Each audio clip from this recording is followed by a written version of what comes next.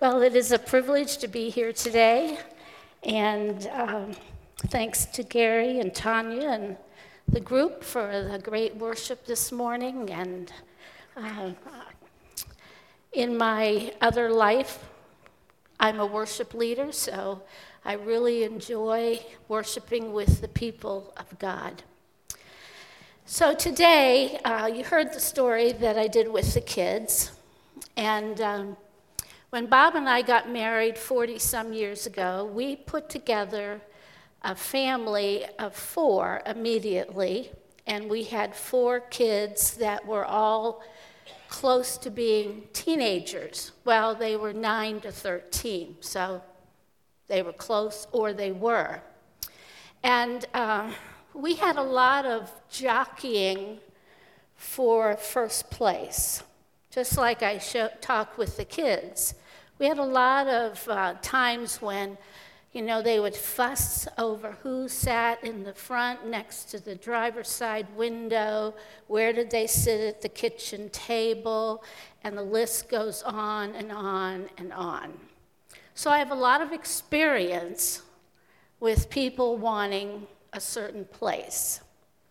And for Bob and I, if they couldn't get along and work it out themselves, we did what every parent does. We made a rule. We made a law. And the way we worked it out was we came up with a rotation system. And I know that sounds kind of funny, but it sort of worked for us.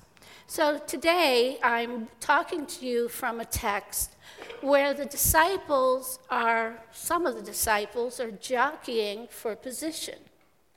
They want a certain place. And so let us read our text today, and I'm going to ask for you to stand. It is found in the book of Mark, chapter 10, verses 35 to 45. And if you don't mind, I would appreciate if you would read out loud along with me. So let us read together. Did I send you the wrong scripture? I sent you the wrong scripture. If you have your Bibles, go to 35 to 45. I'm sorry. 35 to 45. And I'm not sure what text you have there. In fact, Bob, you need to bring me my Bible. So how are we doing this morning? Are we doing okay? Yeah, you can tell Dan, she really messed up, but thanks for being patient with me. Because it is Mark 10, and it's verses 35 to 45. Tanya, I apologize to you. All right, so I'll read because I don't know which version you have in your hands. Then James and John, the sons of Zebedee, came to him. "Teacher," they said, "we want you to do for us whatever we ask." "What do you want me to do for you?" he asked. They replied, "Let one of us sit at your right and the other at your left in your glory." Now, remember, Jesus has just told them that he's going to go to they're heading to Jerusalem. He's going to go to the cross. He's going to be crucified. He's going to be buried, and he's going to rise again. And then after that, he is going to go back to his heavenly Father. So they're asking for a special seat right next to Jesus. And he replies, "You don't know what you're asking." Jesus said, "Can you drink the cup I drink, or be baptized with the baptism I am baptized with?"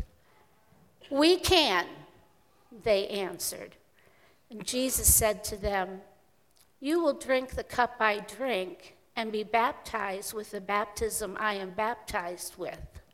But to sit at my right or left is not for me to grant. These places belong to those for whom they have been prepared." Now, when the 10 heard about this, they became indignant with James and John.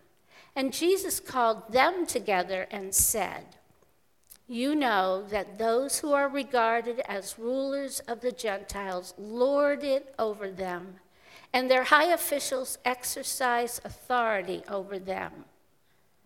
Not so with you. Instead, whoever wants to become great among you must be your servant, and whoever wants to be first must be slave of all. For even the Son of Man did not come to be served, but to serve, and to give his life as a ransom for many. The word of the Lord. You may be seated.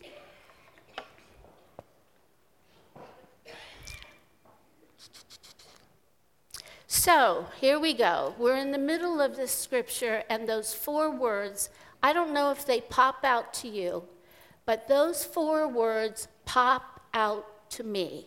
They grab me.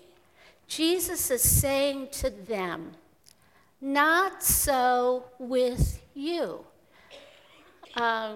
Chris, is it? I'm getting a lot of, is this too close? Sorry, we'll go for another adjustment here this morning.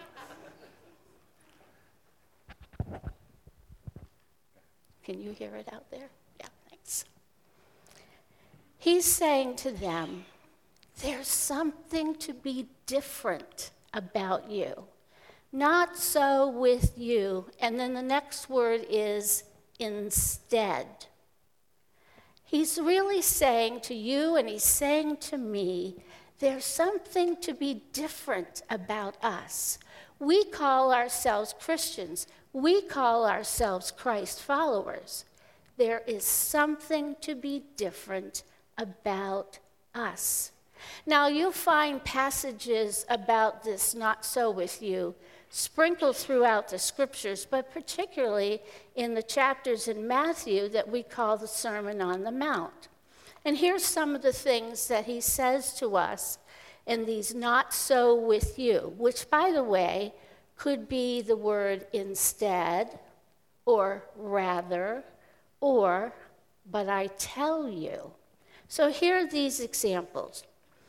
You've heard that it was said to the people long ago, do not murder, and anyone who murders will be subject to judgment.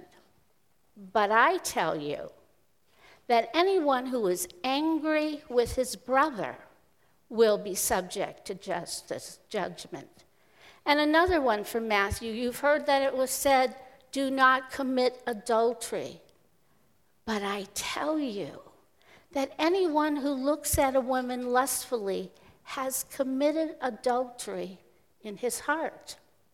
And then from Matthew again, you've heard it said, eye for an eye, tooth for a tooth. But I tell you, do not resist an evil person. If someone strikes you on the right, turn to him the other cheek. And if someone wants to sue you and take your tunic, let him have your cloak as well. And if someone forces you to go 1 mile, go with him 2 miles. There are many examples of not so with you in our scriptures. Basically, what Jesus is saying is, this is the world's normal behavior. This is the culture of the day. But I say to you that here is who you should be or what you should be doing. And so this not so with you, I'll say we just don't arrive there. It is a process. It is a morphing. It is a becoming. And so I would like to suggest to us today that this becoming a not so with you Christian works in 3 realms of our lives. God works within us, and he begins with our aspirations and our desires, which then moves to our attitudes and then moves to our actions. And that's how God works on us, right? He works from the inside out, not from the outside in. Otherwise, we become like the Pharisees. We're dressed up pretty good. We know what words to say. We know how to look. We know how the posture should be when we're praying. We've got it all together. But inside, one may be really an ugly person, harboring hatred, pride, and contempt. John Ortberg has written a book entitled The Life You've Always Wanted to Live. He talks about each of us having what he calls a shadow self.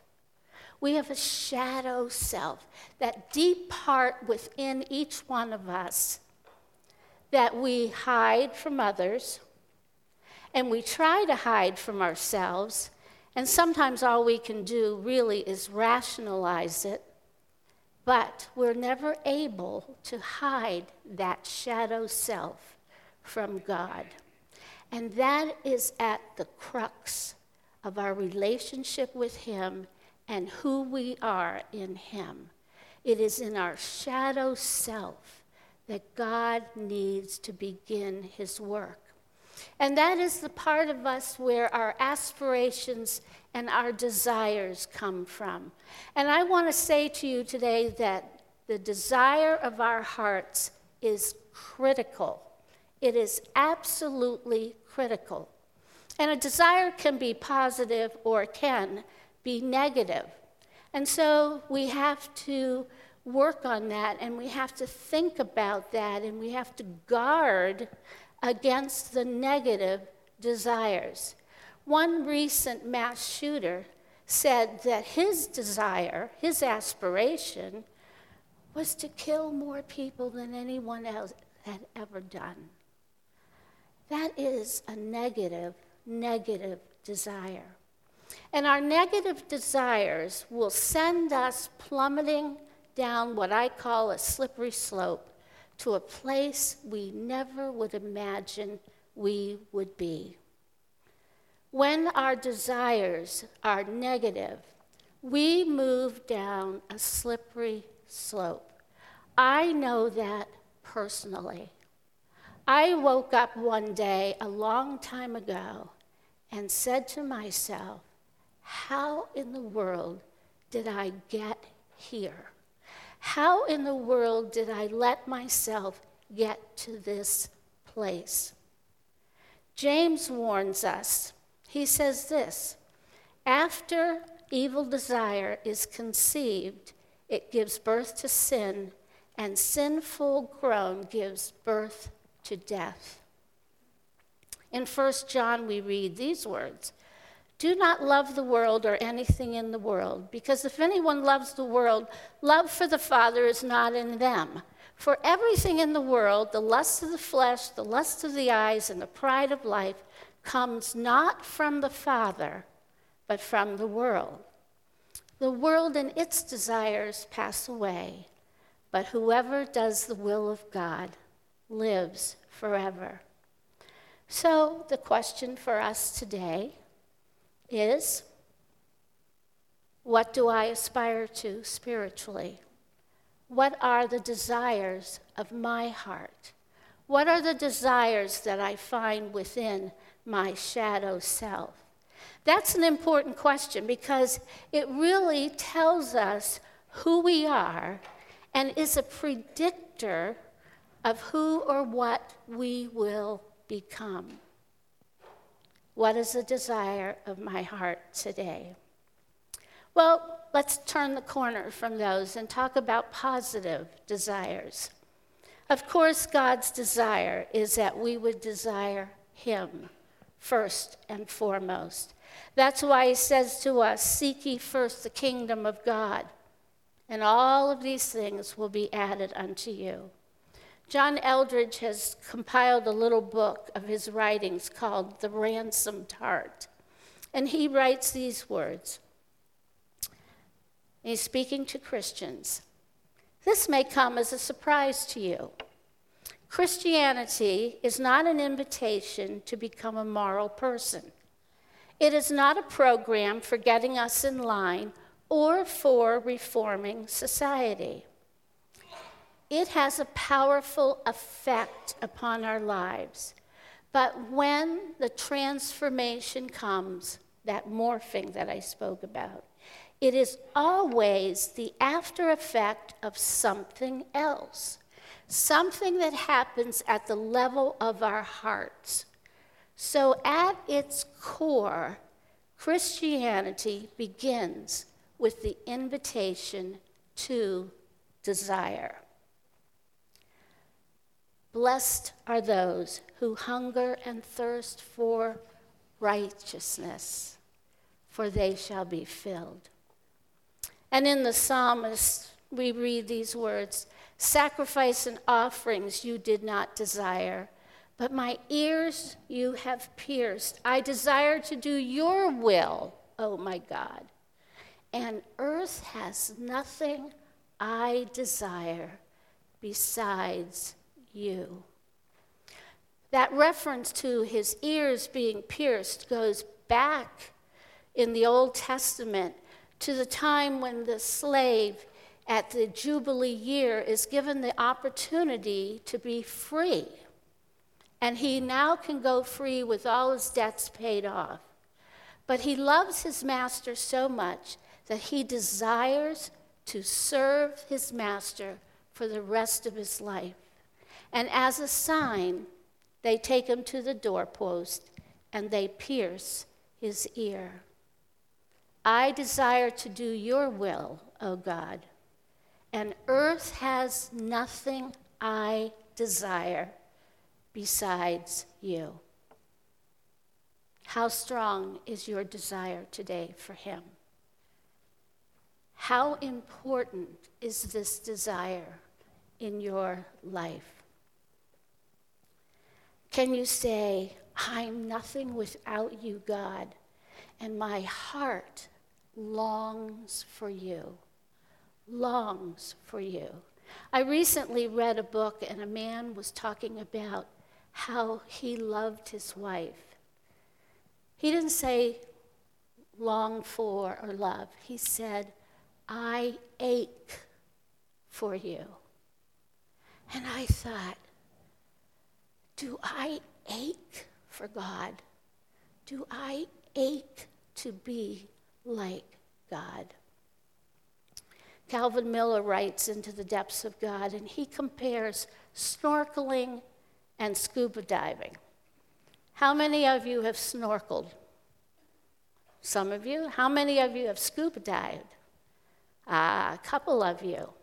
Well, there's a big difference, right? Snorkeling, you're up close to the surface. You're underneath the surface, and you have your tube, your air is coming from just above the water. But when you scuba dive, you go deep. You go down and down and down, and you are utterly dependent upon that source of air. And he says that's what hungering for Christ is like. We go deep, not to study God and learn about him, but to taste his reality. And ultimately, we define ourselves. So this point of desire becomes a predictor and becomes the definition of who we are and who we are becoming. And then they lead to our attitudes and our actions. Our attitudes are fed by what is inside of us. We really can't fake an attitude. I mean, we try, and sometimes we're pretty good at it, but be sure that if those attitudes within us are not God-honoring, they will be spoken of and they will be revealed. For in Luke we read these words, no good tree bears bad fruit, Nor does a bad tree bear good fruit. Each tree is recognized by its own fruit. A good man brings good things out of the good stored up in his heart, and an evil man brings evil things out of the evil stored up in his heart. For the mouth speaks what the heart is full of. And in Philippians 2, we remember this wonderful admonition that is written to us to say, do nothing out of selfish ambition. Rather, instead, in humility, value others before yourselves, not looking to your own interests, but each of you to the interests of others. And you know the scriptures say much about our attitudes and our actions. And we are said that we walk to the Spirit, because the flesh desires what is contrary to the Spirit, and the Spirit what is contrary to the flesh. They are in conflict with each other.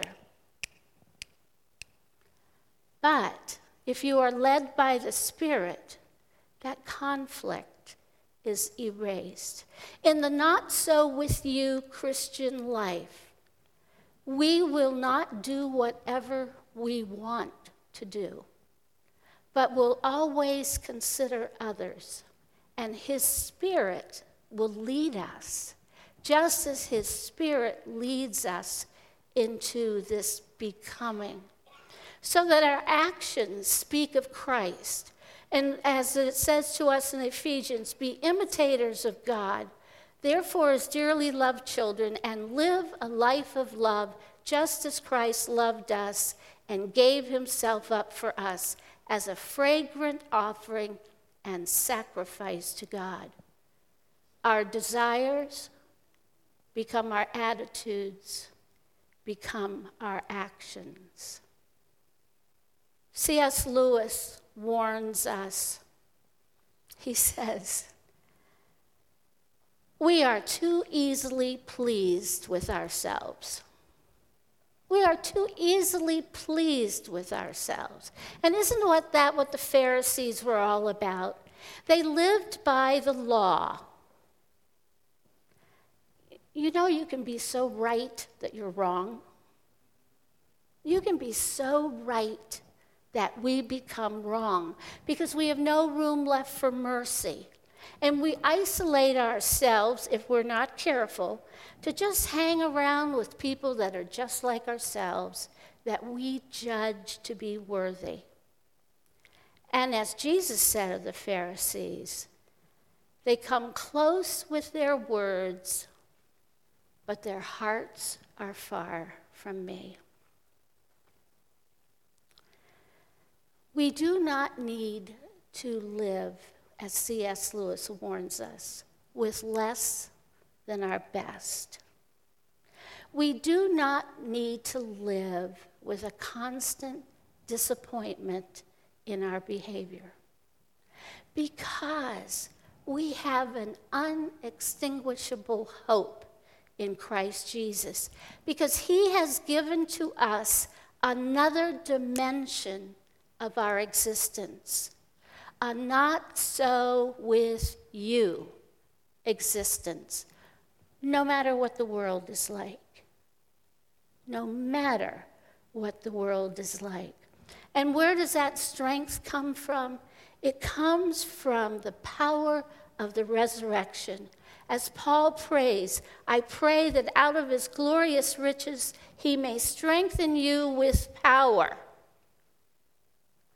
for the not so with you life. For the not so with you life. Someone has said, it's not what you are. And we've sung about this today. It's not what you are, nor what you have been, that God sees with his merciful eyes, but what you desire to be. Kierkegaard said it this way, and now, Lord, with your help, I shall be myself. The myself who is a not so with you, Christian. What does a not so with you, Christian, look like? What does it mean to live a life of not so with you? Well, it shows up in all sorts of ways, depending on your life circumstances, depending upon your relationships. But here's just a few ideas. Just as I tried to teach the kids today, you don't have to be first. I don't have to be first. I do not have to have a claim. If I have a really good idea and someone takes it and runs with it, I don't need to get the acclaim for that idea. My idea doesn't have to be chosen. Just think of that. Now I'm going to meddle for just a minute. That's true in the church. What I think the church needs to do or be, or the color of the carpet, or what the music is like, all of it. It doesn't have to be the way I want it. Bonhoeffer, in his book, Life Together, wrote this: "He who loves his dream of a community more than the community itself becomes a destroyer of that community, even though his personal intentions may be ever so honest and sincere and sacrificial." Many a church has had such difficulty because of that. I'll stop meddling. We will have a remarkable respect for all of life. We will have a remarkable respect for all of life. We will give the gift of recognizing everyone's personhood, no matter of their capabilities or their station in life, or whether we like them or they like us. We will be purveyors of justice and mercy. We will be forgivers when it makes no sense to anybody else to forgive. And as he said in our scripture today, we will serve rather than be served. And I think we sang about some of this today. We will become a light in the darkness. We will become ambassadors for Jesus.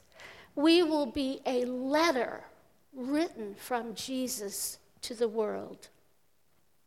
And last but not least, we will become lovers of the unlovable. And particularly, we will love those who do not love us.